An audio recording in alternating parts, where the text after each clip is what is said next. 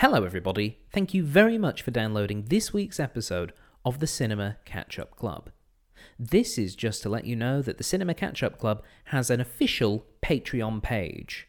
If you'd like to become an official member of the club and get some bonus goodies, including early access material and bonus features only available to our patrons, then please join up at patreon.com/CCUC podcast. And now, for this week's episode.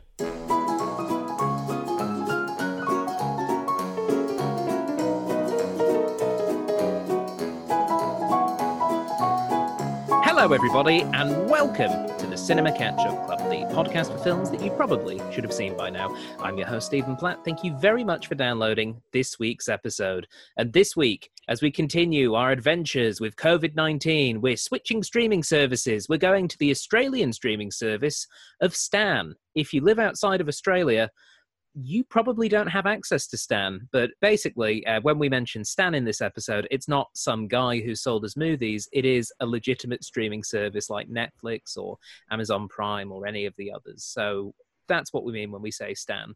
The reason we've gone to Stan is because we're going to watch a science fiction comedy classic, Galaxy Quest, which is 21 years old this year. Joining me, as always, we have someone who has seen the film and someone who has not. Our guest who has not seen the film, it's Kate O'Sullivan, everybody. Hey, I'm back. You certainly are, Kate.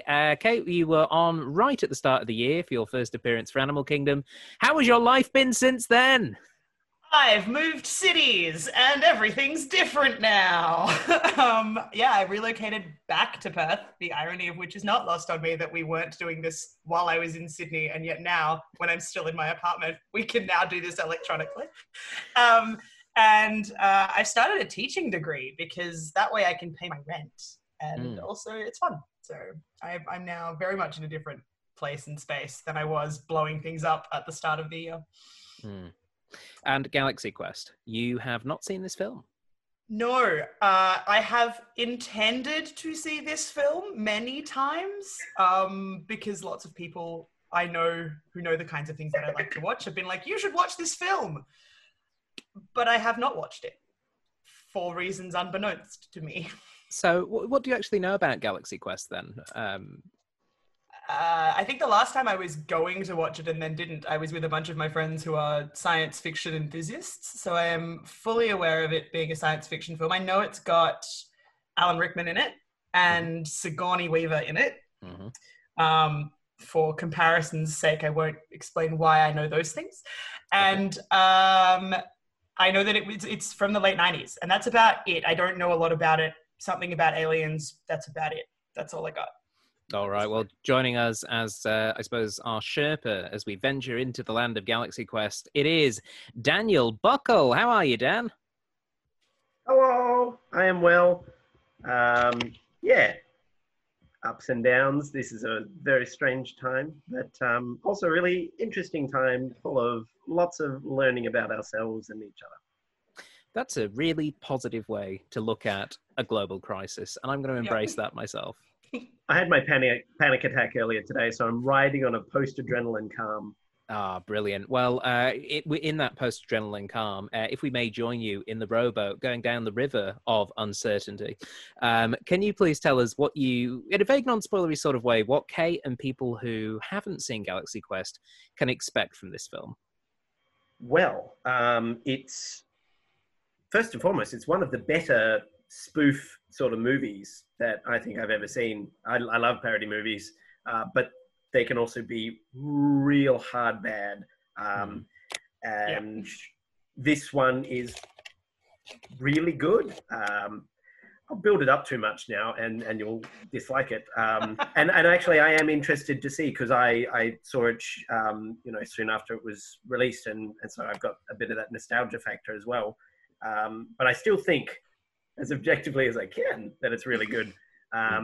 Excellent performances, fantastic cast, and it hits all the right notes of the parody of like Star Trek and sci-fi in general, but of course primarily Star Trek. It's just so well with such a it's like parodying it from a really loving perspective.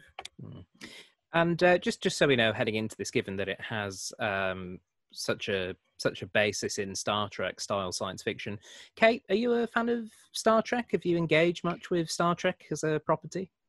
I have some friends who are massive Star Trek people. So whilst I didn't get into it quite as deeply as they did, I am, let's say, well versed in the Star Trek oeuvre of things. All right, and yourself, Dan? I am and have always, I am and always will be your friend. Yes, I'm very deeply versed in Star Trek, even though I just got that quote wrong, butchered it completely. My time to shine and they ruined it.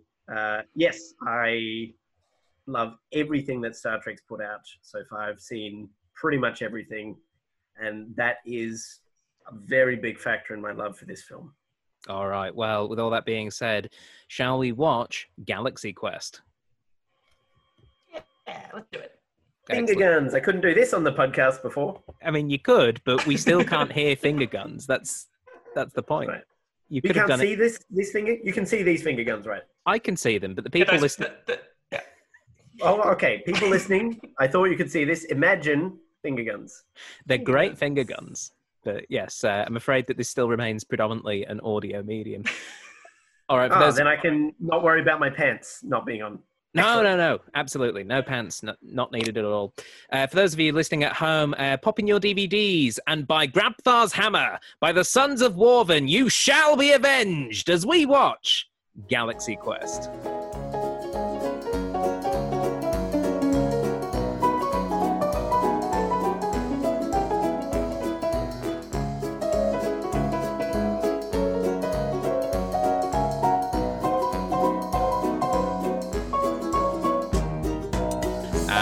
Welcome back, everybody. We've just finished watching Galaxy Quest, and by we, I of course mean Daniel Buckle.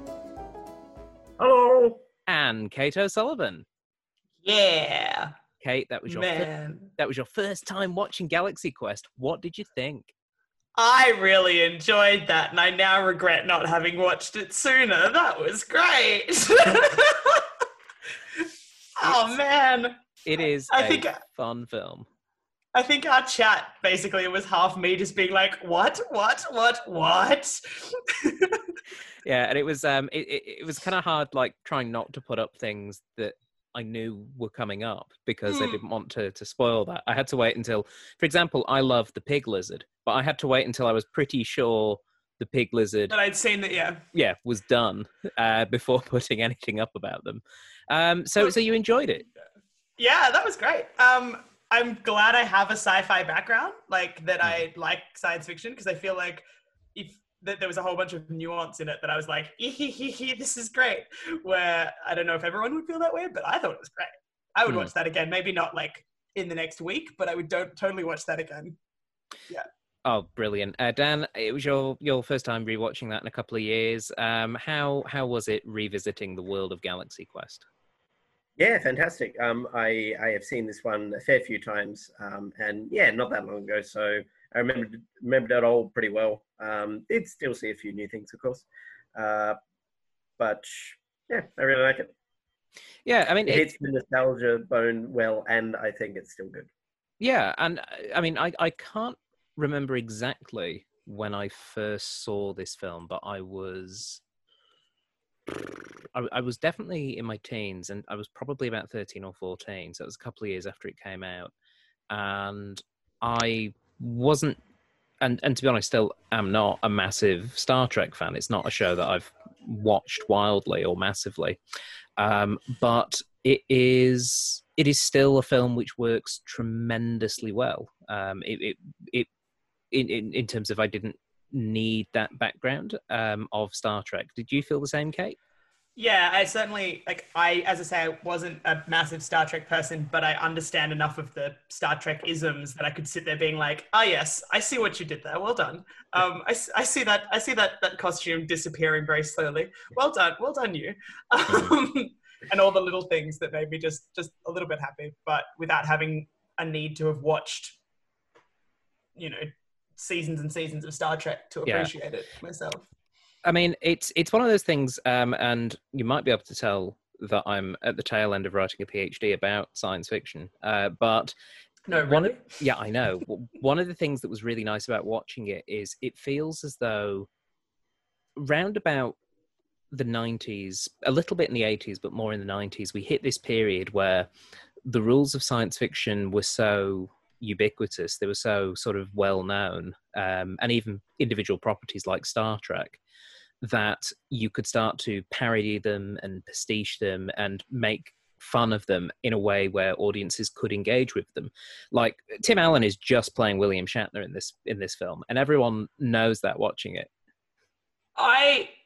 Something vague in my head says that that's not what he's trying to do, but I don't know why I think that. Like, he's obviously trying, like, that's obviously the character that is being parodied there, but I have a tiny thing in the back of my brain that someone told me once that he's not playing, like, he's not trying to be Shatner, if that makes sense. He's trying to do. I get exactly what you mean. I mean, because if he was trying to be Shatner, he would be talking like this the whole film.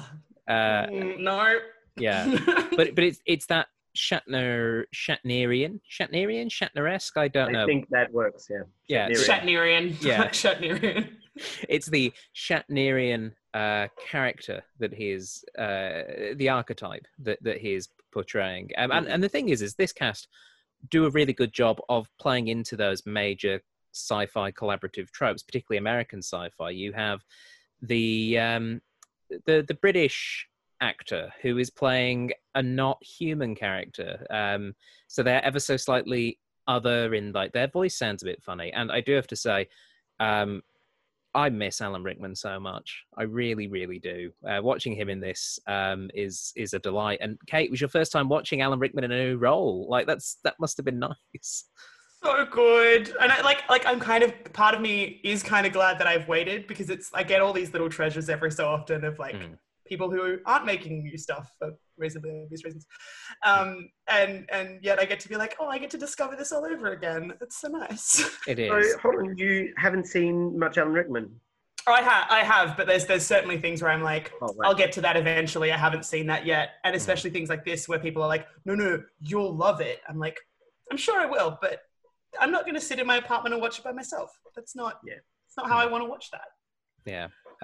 Dan, I do have to also point out that we have actual science fiction film royalty in Sigourney Weaver in this film. Of course. And she's excellent. Yeah, she's fantastic. They're like all the main cast. Well, I think all the cast actually does a really stellar role, not just in pastiching the things they're pastiching, but in doing it so earnestly. It's just really nice, all the little touches. I really enjoyed Sigourney Weaver when she was like at the convention right at the start, when she was, along with the rest of them going, oh God, we got to do all this thing and it's so stupid, and what's my role on the ship, and I'm just a pair of boobs. And then as soon as the crowd goes, she goes out and she gives a performance and does it anyway. That's something that I feel as though you as an actor, Dan, indeed all of us, having worked in performing arts, it's an emotion we can all relate to. Yes, I have come to terms with the fact that I'm just a pair of boobs, so I was gonna write in our chat that it reminds me of when I was doing Mary Poppins in Sydney, because it was like all of the kids would run over to Mary and I was playing the villain, and I'd be like, cool, I'm just gonna stand here, it's fine, I just belted my lungs out, it's cool, it's fine, it's awesome, yeah, great. And I was sitting there going like, I feel bad for you, Alan Rickman, because I know what that feels like.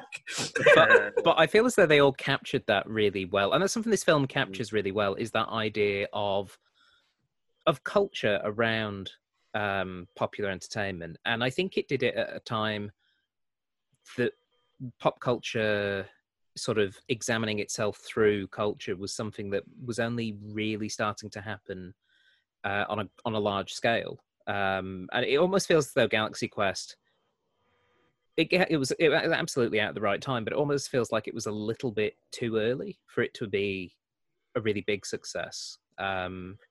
And yet it came Yeah. after Spaceballs, which was quite a big success. Yeah, but again, it's interesting how there certainly were comedies and pastiches and parodies before Galaxy Quest, but in terms of that culture around fan engagement and fan interaction, Right. I think that's the thing that Yeah. Galaxy Quest really did. That at least nothing I can think of, nothing that comes to mind prior to it that engages in that. Watching this film, partly also because it's got Sigourney Weaver in it, was making me think of Paul, the comedy with Simon Pegg and Nick Frost, who are going to conventions in America. I still haven't seen it. That one is really good. It's well worth a watch, Dan. But yeah, it's I'll do a podcast. okay. But yeah, it examines that idea of what the sort of Comic Con early 21st century kind of culture is, and I feel like this film is the first to kind of touch on that with the character of Brandon. The little nerdy boy who needs to take the bins out, played by a very young Justin Long. Baby Justin Long. Oh my god. He does so well. And there's quite a few babies in this. Baby Rainn Wilson. Baby Rainn Wilson. I was so shocked to see. Who's Rainn Wilson again? Rainn Wilson is one of the Thermians. He is one of the tall ones. He is in the limo. He's the diagnostics guy. And then who else does he play? Oh, sorry. He is Dwight from The Office. Yeah. Oh, that's his name, Hence the Dwight. Yeah. Hence the Dwight stuff in the chat. I No, it feels like only knew it was Dwight, but yes. Yeah. My God, I didn't know that before, and I hadn't seen that before. it feels like a really nice little peek behind the curtain, like feeling in this film. And I was like, oh, okay, that's not what I expected, but in a really good way. I was like, oh, this is a bit of this that I wasn't expecting to see. You know, you say sci-fi and aliens, and you don't necessarily get actor peek behind the curtain convention moments. Yeah. And I think it was really, really it's just a really fun, interesting film. It's such a great idea. The idea of, you know, what if you put William Shatner in space, or Patrick Stewart in space, or Craig Charles in space? Like, what would happen if you put these actors who are famous for playing science fiction roles, and what would they do? I feel like Craig Charles and Lister would have things in common. Absolutely. I think he'd just be going, "Oh, this is brilliant!" / "Shat me keks," whatever it is.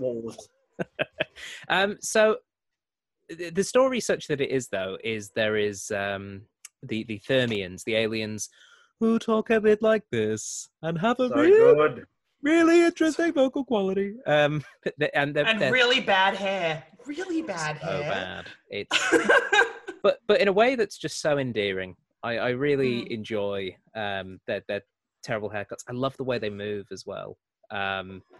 Just that idea of, which makes sense, that a sort of tentacle squid-based creature trying to pass itself off as bipedal would probably look really daft as it moves around. But I really enjoyed them, but they're getting their butts handed to them by the evil Saris. And Dan, revisiting Saris, how was it seeing this horrible, snotty alien again?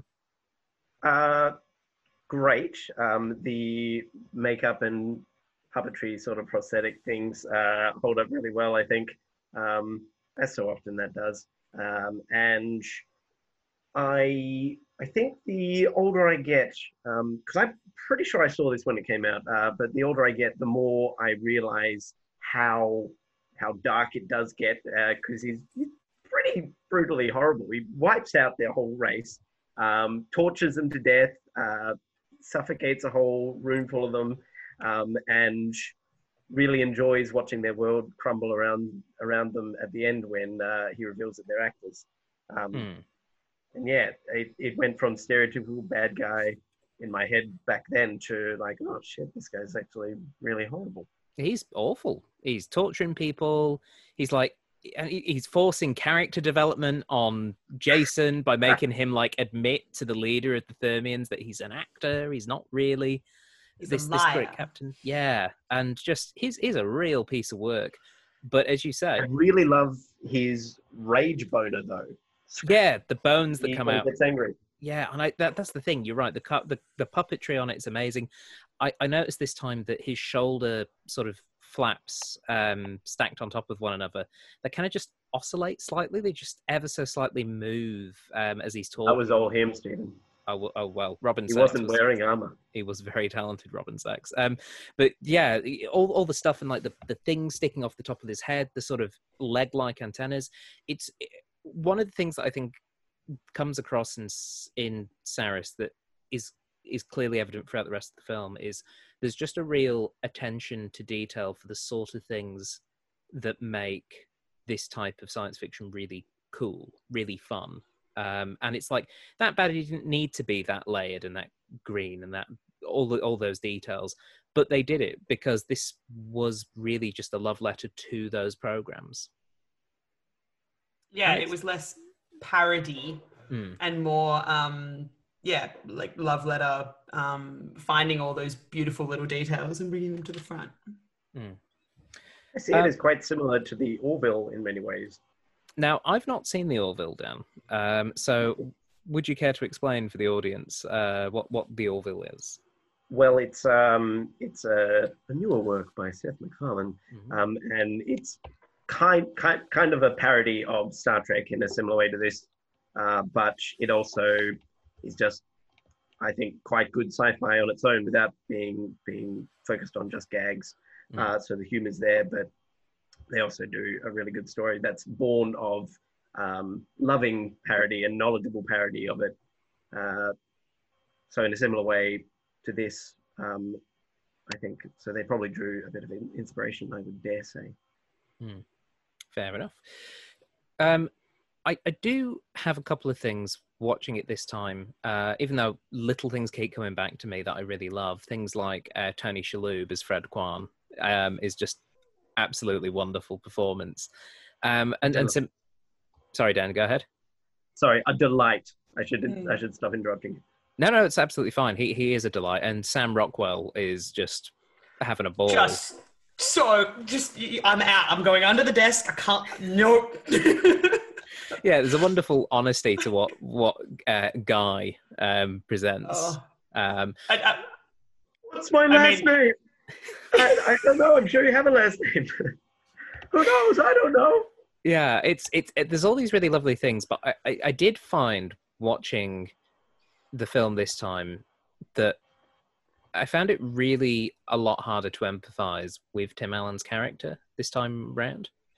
And I don't know if it's just a preconception that around Tim Allen, because I tend to find that with a lot of characters where I can see his face, I have an issue. Basically, Buzz Lightyear I'm fine with, and most other things, it's just, I mean, he's perfect in this sense because he just seems like he's not acting, if you get what I mean. It feels like, I had the same problem with the Santa Claus when we watched that a couple of months ago, is that it kind of just feels like they've just hired a guy who is this character, who is essentially just kind of a bit of a dick. And like a bit of a dick who annoyingly wins and gets everything in the end. Yeah, and like, I mean, that's again, partly, I think, if they're evoking the Shatnerian archetype, that was how that did happen in these older televised science fiction serials. But it just rang a bit, a lot of things about his character kind of rang a bit off. Some things worked really well, but I can't say that I liked him, but that didn't mean that I didn't enjoy what he was bringing to the story. I just didn't like him. And I kind of feel like that might also be a product of the time that we are sitting in now, where people who act like that get many words said to them much earlier than perhaps they did when this movie was set. Yeah. And it was also just little things like I didn't necessarily buy into what was going on between Jason and Gwen. No. It was almost as though they went, well, if the lead male and the lead female, they have to be romantically entangled. Yeah. Yeah. They had an opportunity to parody that, and they kind of just leaned into it. And I was so happy at the start. I was like, yes, do it. God no, don't. Mm. Oh, you're like the series of facial expressions. I'm sure translated beautifully on an audio medium, but yeah, like very happy at the start, and then just suddenly like, no, don't do it. Why? Don't make it a love story. Why are you making it a love story? It doesn't need to be a love story. Fine. I mean, it's not the worst, most completely unbelievable love story. It's clear that they've known these characters have known each other for 18 plus years. Stephen, that begs the aside. What is the worst one then? I have thoughts there. Please share them, because I just went straight to Hobbit. Waterworld. The Hobbit, Hobbit? God damn it! What was happening? Add different characters, yes. Add more female characters, absolutely. Please do. But Why is there a random love story? By making them fall in love. Ah! We're talking about Radagast and Gandalf, right? That's Yes. No. Yes. I would have been legitimately so into that. Absolutely, I would have been. But no, about was it Silly and Keely, the hot one. Keely, yes. Yeah. Okay. Well, Anyway, sorry. I'm happy to agree with you on that one.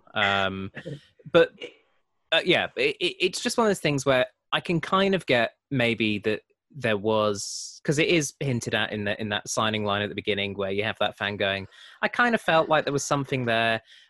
And that's a legitimate observation that you can sit there, particularly with around culture that you are engaging with, pop culture that you're engaging with, and going, oh, I'd love if these two characters got together, or I feel like they've got a chemistry. But using that as like the instigating point for what ended up just, there's a big thumbs down from Kate on the screen. It just read kind of a bit pants. And well, yeah. Especially when they then go like, she's going to go over and have her photo with the like people who are all dressed the same way as she is. Mm.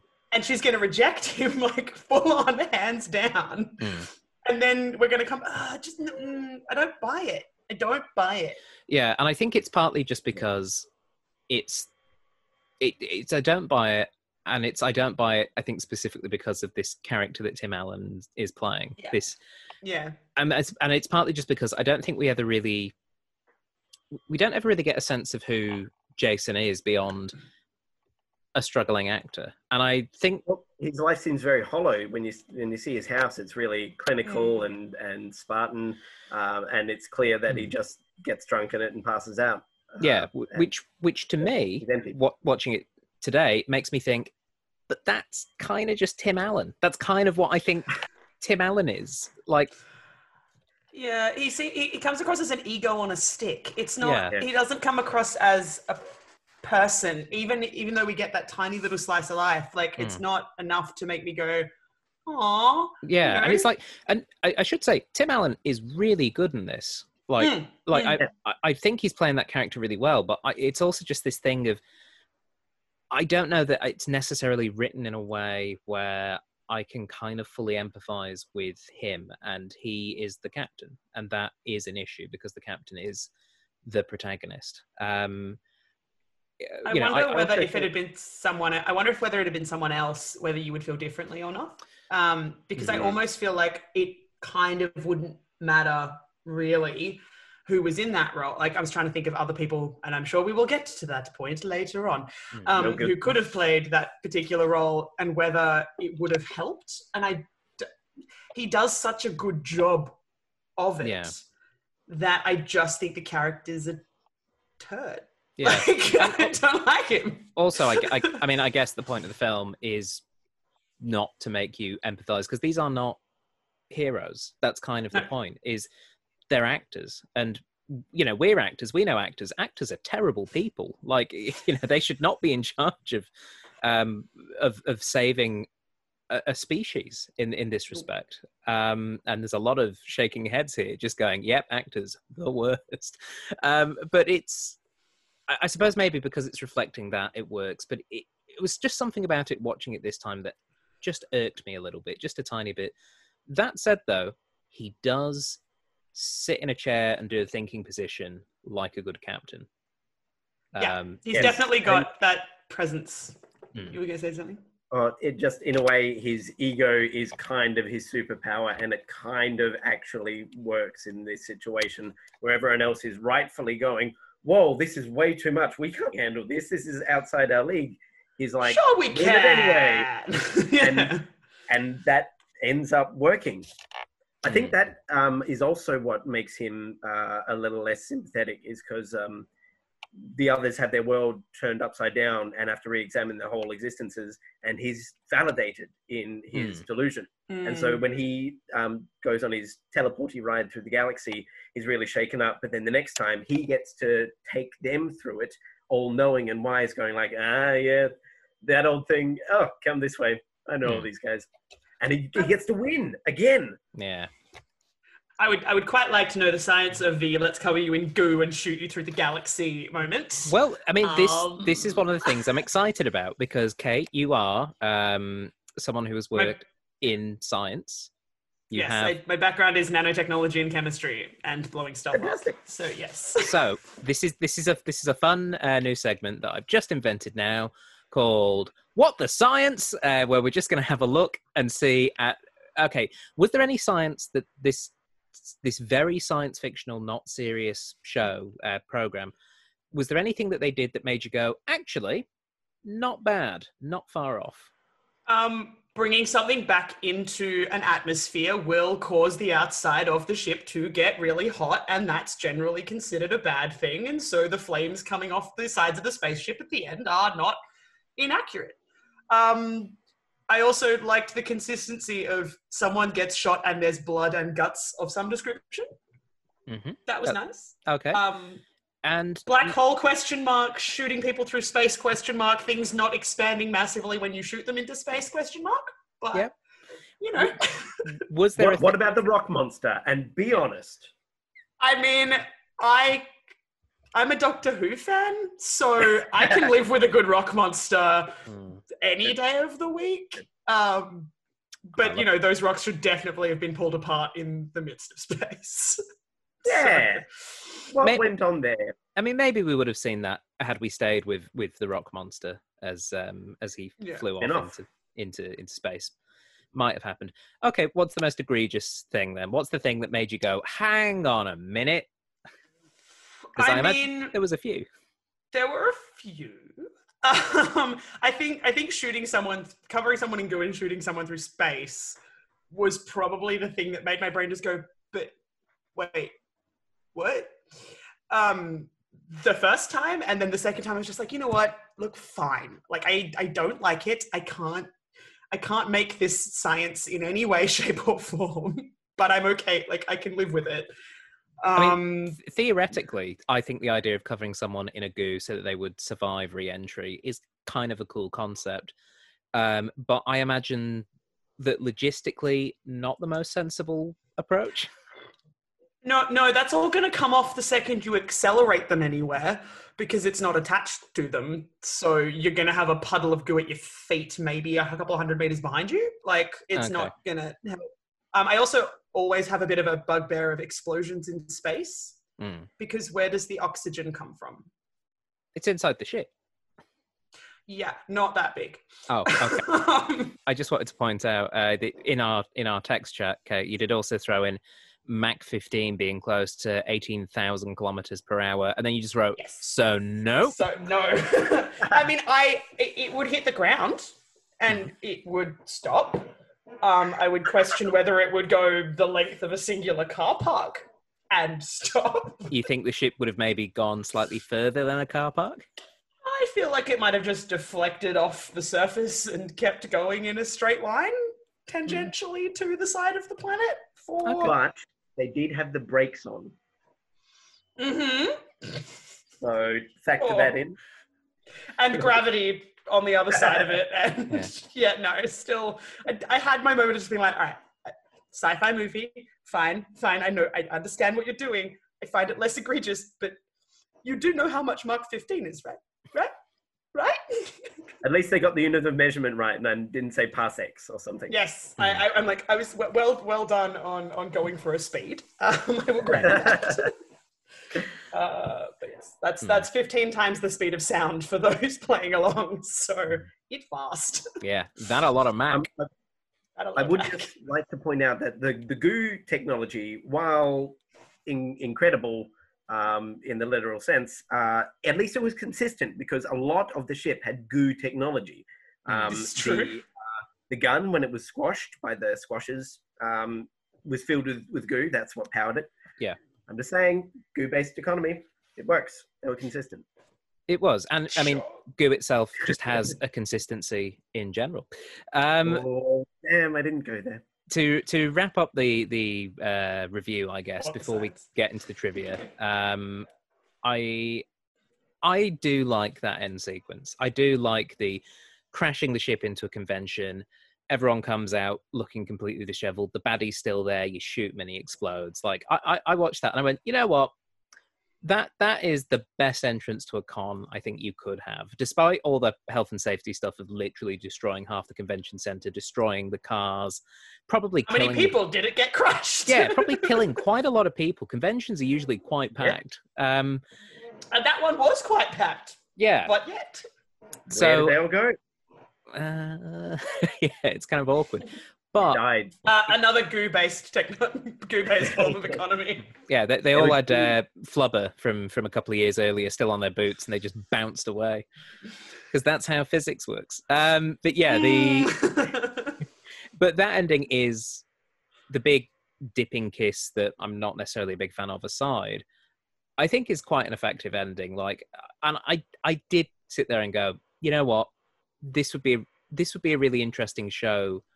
Like the return of Galaxy Quest would be really interesting because all of those actors know that aliens are watching them and believing what they're doing. And it does make me wonder, what would that show look like? It's got a lot of ethical ramifications as well. Yeah. Because they are knowingly then shaping an entire civilization, albeit a civilization that's reduced to now just one ship. Yeah. Well, and arguably, sort of. Well, I guess no. I was going to say that they now know that they're actors, but they don't because they decided that they weren't. And I'm like, but little gullible person, gullible Thermian. But yeah, I just don't know what that pressure would do to me if I was an actor on that show, knowing there it's like, just essentially, you can't have filler episodes. That's kind of the thing is you can't have an inconsequential episode. It'd be the Gilmore Girls reboot. It'd be 4 episodes, like wrap up a bunch of fun storylines, do something expected, and we're done. There's no way you could do it any other way. And probably do some scenes where it's like, have you guys seen the Earth? That place is cool. We should all be super cool to everyone from Earth and be super nice to them. What I like about the implications of the Thermians having the historical documents is that they would also have other shows like Gilmore Girls. Would there not be members of their race who had adopted more to other shows? Perhaps they were Gilmore Girl-orians.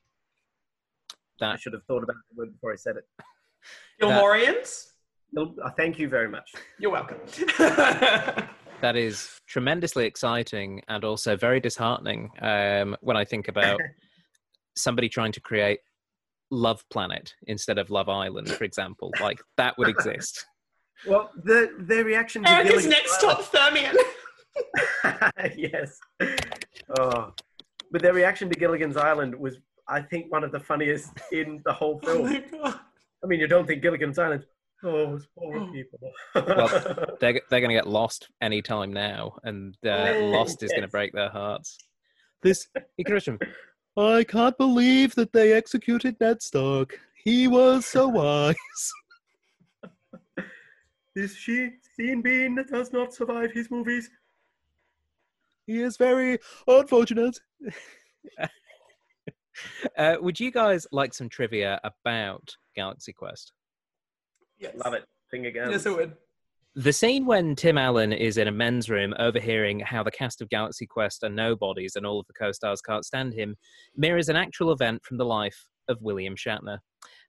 William Shatner discovered the exact same things about himself when he attended a convention in 1986. Aww, it felt really real and really accurate to something that could happen to someone, but that's sad. That is sad.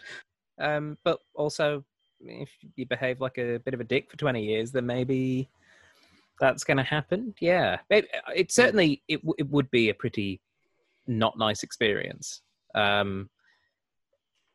But yeah, Tim Allen actually admitted that he was quite starstruck when making this film when he met Sigourney Weaver. He's a huge fan of the film Alien, as indeed I think lots of people are. Tim Allen got Sigourney to sign some of his Alien memorabilia between takes. She did, and she wrote on it, "Stolen by Tim Allen, love Sigourney Weaver," which apparently made him very upset. Look, fair enough. Like, it's not what you're there to do. Yeah. Look, Sigourney Weaver signed it. She can write whatever she wants. That's not the message. Isn't the point? It's that Sigourney Weaver signed it. That's kind of where you're at. And I mean, she wrote your name, Tim. What do you want? Like, yeah. Also, you get to do a swoon and make out with her on stage as well. Like, you're doing life's so hard when you're Tim Allen. The director, Dean Parisot, and star Tim Allen have revealed in interviews that the original tone of the film was much darker, with more scenes of violence. After test screenings, the film was recut to emphasize the comedy and obtain a PG rating. Apparently there was a lot more blood, swearing, that kind of stuff in the... That explains the world's worst dub moment. Yeah. Where she goes, screw that, but it's clearly... But it's not screw that. Yeah, I was like, that's not what you said. She clearly said duck or something to that effect. Yeah, fire truck. She clearly fire trucked that moment. Yeah. I thought my internet had just lagged at that moment, but yeah, you're right. No, it is very obvious when you're looking for it. It's but yeah, I think that's really interesting. What this film would have looked like with a darker tone. I think you can feel it a little bit with some scenes. You kind of get the darkness, like even in the scene where he's being forced to admit that he's an actor. You're like, this could have been a much darker film based on that kind of stuff. Maybe as well, Dan, you said before there's this tonal shift where it suddenly gets very heavy. Maybe it's just that they kind of cut away as much of the heavy stuff as they could, and that ended up making the first half quite light. Perhaps so, yeah. But I kind of think that was maybe then part of the intention, at least after they decided to make it more funny, was to still have that edge of ha ha ha, but then the consequences of it all. And also it matches well with their performances, which are also earnest, even though they're being often so silly, and even self-aware, sort of silly. They still do it really earnestly. So maybe that itself came from original intentions of it being a darker film, so they all gave it a different sort of an edge than they might have for just a comedy. I also wonder what some of maybe like the CG would have been like, because there are moments where you're like, oh cool, that's a green screen.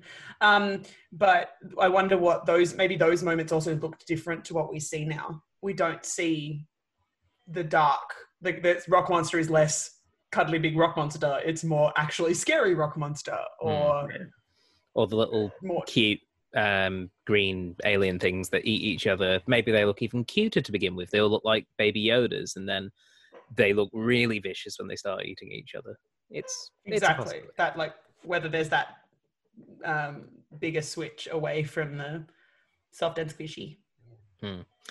On the rock planet, while we're talking of rock planet aliens, Lieutenant Laredo chides Dr. Lazarus for holding his tracking device upside down, claiming that he actually thought Dr. Lazarus's character was smart or something. This is a reference to the first season of Star Trek, where Mr. Spock often holds the tricorder upside down due to Leonard Nimoy not being familiar with how it's supposed to be used. Didn't know that. That's great. Yeah, That's excellent. Yeah, I'd very much like to go back and watch some of those and just see very serious Leonard Nimoy essentially just holding the phone the wrong way around. I think could be tremendously good fun. Oh, I love the original series. I think of it as a comedy now. It's so fantastic for that purpose. Gwen DeMarco laments that her TV Guide interview was 6 paragraphs about my boobs and how they fit into my suit. This actually happened to Jerry Ryan, who played 7 of 9 in Star Trek Voyager. Indeed, this one I knew. Yeah. That's maddening. That's maddening. Like it's a great thing to parody and a great thing to point out, but but then they kind of play into it as well. They do. Like at the end, they had a good opportunity when they were doing the return of Galaxy Quest to have her wearing a proper uniform, and instead clothes that would stay on. Yeah. And I think that's an interesting point as well, is that this is a film with basically two female characters, Kate. In obviously Sigourney Weaver's character Gwen, and the love interest of Tony Shalhoub, who gets a name at the end of the film in the credits. But that's kind of about it. Yeah, and it's I suppose it's one of those things that's interesting to look back on something which itself is reflecting on something that came quite a bit earlier, because if the original series of Star Trek is something that's heavily based on, that's a series that did not have a tremendously massive amount of female performers. How did it read for you in that respect, in terms of what they were parodying and how they were parodying it? Did it work effectively for you? I think that because it is a parody, and to me at least, it is very clearly a parody of something that people note as being problematic, it didn't bother me so much. And I mean, we get great, I know she's not really a character, but like the mum, and like you will take the bins out, you get little moments of like good stuff in there, even down to like, you know, not now that I know you. Right at the start, like you get just these little things that I'm like, okay, so you get that you are doing that kind of on purpose. But it is one of those things that is interesting when it is pointed out in a film like this, that it needed to be pointed out at all. Yeah. So I mean, I was never really into Star Trek, and it might be a little bit because I'm like, why? Like, who am I watching in this? I'm watching a pair of boobs walk around a screen. No, thanks. I'll go watch James Bond instead. Like, yeah. Also, there's just more interesting. A lot of male characters and a lot of male-driven storylines as well. I know that obviously Star Trek has adapted with time over the years. You know, obviously, you know, Captain Janeway is probably the best captain. I know Picard and Kirk fans will be not very happy, but you know, Janeway for life. She great. Yeah. I'm a Cisco fan for the record, but yes, she's fantastic. But yeah, we see, I think there is potentially a paper, it may already exist, in looking at the role of women in sci-fi just through Star Trek and seeing that development. But yeah, it's a real issue, and I think this film, I think ultimately from my perspective, I feel like this film does more good than harm in that respect. Yeah, I think that's definitely true. I think it's not, because it isn't, I don't want to say that it's, you know, her uniform doesn't start open to the navel. It starts closed and progressively parodies the fact that it always ended up open to the navel, rather than it starting there and you being like, okay, there's boobs on display this entire thing. You get just the right amount of, we're taking a dig at something, rather than necessarily being like, no. Like, yeah. The film Galaxy Quest was one of the first to have its own internet domain and website, galaxyquest.com. This is now only available via the Wayback Archive if you want to go visit it. However, rather than being a polished part of the film's marketing campaign, the site, in keeping with the film's fandom theme, was deliberately designed to look like a fan page with screen captures and poor HTML coding. Oh, that's great. That makes me really happy. Really clever. Yeah. Again, it's run by Brandon. Well, it probably is. Yes. And also, that's one of the things. Welcome to the server. I'll be your moderator. Oh, boy. That's a really good Justin Long. But one of the things that, again, it just kind of feels like this film was in the right hands, where when you find out things like that about it, where it clearly knew a lot of what it was doing, but also enough of the sensibilities to try and make a good, solid science fiction story. And I think it does achieve that, by and large. Yeah, I mean, down to, you know, Alan Rickman's hair poking through the alien cap at the end. You're just like, of course it ripped. Perfect. Now your hair is everywhere. Like, And it's interesting as well, the influence that this film has had on other science fiction films. The next trivia point absolutely goes into that, because it started to affect Star Trek itself. In the audio commentary for the 2009 Star Trek film, J.J. Abrams says, quote, "By the way, I think we've all gone on the record as saying that one of our favorite Trek films is Galaxy Quest. And this sequence, it's a sequence where Kirk and Sulu are falling towards Vulcan without a parachute, is clearly a homage to Tony Shalhoub's great save in that film." End quotes. Yeah, right. Yeah, it's interesting that, yeah, it has now become a science fiction text which has influenced what has come after it in a way that I don't think Spaceballs ever did, to go back to that comparative example. I don't think Spaceballs continued any great discourse about science fiction and fantasy on the screen. It was just Mel Brooks doing a bunch of zingers, which absolutely has its place. But I think maybe Ludicrous Speed did. Yeah, Ludicrous Speed. Popping that out there. No, okay, no, that's fair. Ludicrous Speed, but like, I suppose it's different. There's certainly a different feel. It feels as though the Spaceballs line kind of ended with once you've seen Spaceballs. It feels as though Galaxy Quest has had a bit more of a life quite a few years after the film aired. Originally, which is kind of an interesting one. Many of the original Star Trek actors were fans of this film.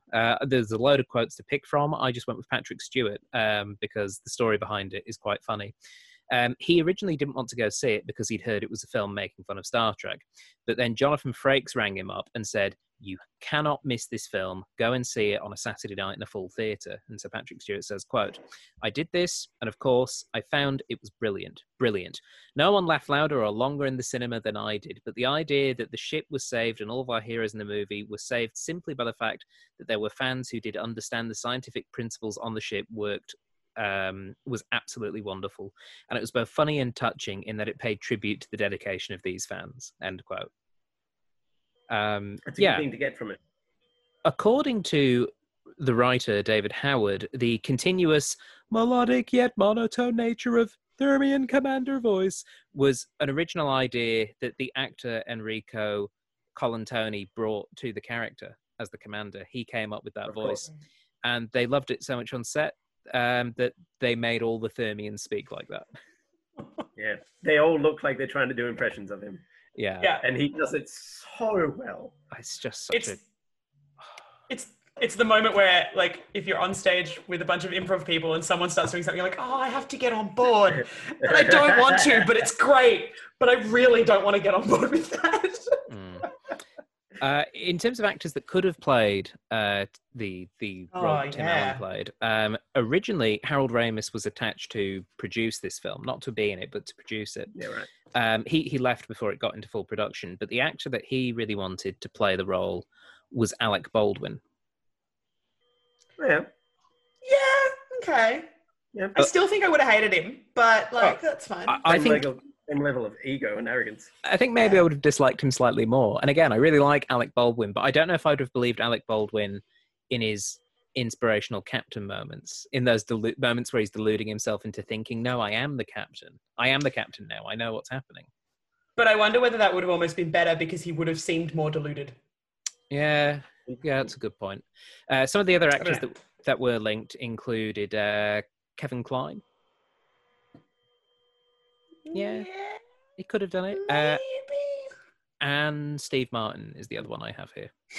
I think Steve Martin could have done it well, because he and Tim Allen can have the same level of kind of knowing they're a con, but kind of going for it anyway. Yeah. But I don't know that I would have believed some of the the darker, more serious moments with Steve Martin. Like, I don't know that the admission of being an actor would have come across the same way as earnest-faced Tim Allen does, because there would have been an eyebrow or something Steve Martin-y in there. Yeah, fair dues. The set of the NSEA Protector was built on an articulated platform so that it could move a few feet in any direction for a touch of realism, instead of having all the actors just 3, 2, 1 all move to the same way. Yeah. However, when they first used it, Star Trek series did that as well. When they first used it, the set dropped 2 feet and shifted to the side, causing several cast members to fall out of their chairs and 2 lights to fall down. That's an expensive mistake to make. Yes. So, yeah, it's nice to know there's a little bit of genuine terror in, in what was happening there. I still love some throwing myself at the floor acting, though. Like, ugh. Yeah, and it looked really Still good. bad. It did look really good in this film. Like, they nailed that. Instead of ripping off the standard Star Trek swoosh, thwip sound for the automatic doors, the NSCA Protector's automatic doors were given the same sound that was used on the doors in the video game Doom. Fun. So yeah, if you go back and you're a Doom fan, and you listen to that, it's the Doom doors, which I just think is kind of fun. Also, what I think is fun is your impression of the old Star Trek doors. Oh, Good use of a thwip. Yeah, you mean the swoosh, flip? Very safe. Yeah, I've played many a door in my time. It's adorable. The final bit of trivia is to do with Saris, the evil warlord. He was named after the film critic Andrew Saris, who once trashed a film that one of the producers working on this film made. The producer Mark Johnson's The Natural from 1984. Andrew Saris apparently did not like it, so he went, fine, I'm going to name this bad guy Saris, and he's going to get blown up, and everyone's going to cheer. Oh, that's so good. It's lovely. I love when pettiness likes that. Just kind of because it's almost harmless. Like the sort of pettiness when it has no serious consequence. I think is quite funny. And I think if you were, hopefully Andrew Saris is still around, and when he watched that film, he might just go, "Yeah, fair dues. All right." I bet he'd just never make the connection. Possibly, but Saris is such a great bad guy name. It's a good name. Good name for a reptile species. Yeah, and like reptile-looking species. If any of us became film critics, I mean, look at us right now critiquing a film. But if any of us became film critics, I don't think our surnames would work. Like, for example, Dan, Buckle doesn't work as a name for a baddie. A clan of hobbits, perhaps. Yeah, but no. And similarly, O'Sullivan, I don't think it would necessarily. No, I'm a work. warring tribe of Scots or Irish people. Like that's My son is a bunch of angry Brits. My son is Platt. I just sound like something's hit the ground. Like it. What's his name? You could be a Doctor Who villain though, Stephen. The Platt. Oh, no. It's the Platt. They found us. Yeah. Okay. You know what? I'll take that. Is it what level of Doctor Who villain is it though? Is it like a proper scary one like the Angels, or is it just like Peter Kay in a rubber suit? Well, I think it's one of those ones that looks all stupid, but then gets real. It's like, I want my mummy, and then they're everywhere, and it's in your nightmares. Yeah, the Platt. All right. I would absolutely take that. Guys, that brings us to the end of this episode. All that remains is to score the film. And Kate, this is your first time watching Galaxy Quest. What are you going to give it out of 10? I mean, I really enjoyed it. There are things about it, as we've discussed, that I'm like, eh. But it wouldn't stop me recommending people to watch it. So I'm going to give it... I'm trying to remember what I gave Animal Kingdom, because I feel like I would give it like 8 disappearing shirts out of 10. No, that's entirely fair. Yeah. That shirt did disappear pretty quick as well. I like that I was progressively like thinking, hang on, what? Where's the shirt gone? And then realized that it's a Star Trek thing. I was like, God. Oh. What about yourself, Dan? What would you give Galaxy Quest out of 10? Yes, I think it holds up in great many respects. Excellent performances, fantastic cast, some really clever things in there, but also some missed opportunities and some things where they've clearly just gone, well, let's also put the Hollywood movie part of it and undermine ourselves and our good things at that expense. So I will give it 8 beryllium spheres out of 10. Excellent. Thank you very much. And for me, it's just really good fun. I don't think it's a particularly brilliant film in terms of I don't think it does anything massively revolutionary. It doesn't really take my breath away, but I have such a good time with it that doesn't matter. This is a really great film to watch on, a Saturday night with, some friends, particularly friends who are, minded in the sort of science fiction tradition, and you can sit there and just have a laugh. And I just really respect it for being that. I think it really nails that feeling, which is not an easy thing to do. It makes fun of that culture without belittling it, which I think is it's something that American films really struggle with, the idea of not picking on the little guy. I don't know if that's a cultural identity they have. Who knows? But for me, I've got to give it 7 Inside Out pig lizards out of 10. And that for me still, when I watched it the first time, was the funniest bit, and it remains the funniest bit. And it exploded. Absolutely wonderful. Kate and Dan, that brings us to the end of this episode. Thank you very much for watching Galaxy Quest with me. Pleasure. Thanks for having me. Yeah. And for those of you listening at home, thank you for tuning in. Hey, if you've got thoughts on Galaxy Quest that you want to let us know, why? We can be found in all manner of places. We can be found on Facebook. Just search for the Cinema Catch-Up Club there. Leave us your own reviews of Galaxy Quest. Buy Grabthar's Hammer. We have a Patreon, and you can give us little bits of money to help pay for things like the streaming services, the upkeep of keeping everything online, all these little bits and pieces. We have a very small but dedicated Patreon community, which I'm very grateful for, but we're always happy to let in new members. Just go to patreon.com/CCUC podcast, have a look online there, see if there's anything that tickles your fancy, and if you just want to chuck us $1 or $2, I'll happily take it. Thank you very much. And of course, make sure that you're subscribed to get a new episode each and every week. I imagine a lot of us are sitting around waiting for new things to happen at the moment with the state of the world. We, at the very least, can talk about films you may or may not have seen. Just make sure you find us on Spotify or SoundCloud or iTunes, and you'll get an episode there. And we'll try and take your mind off all the troubles for at least an hour every week. But that's all for this episode. So until next time, never give up, never surrender.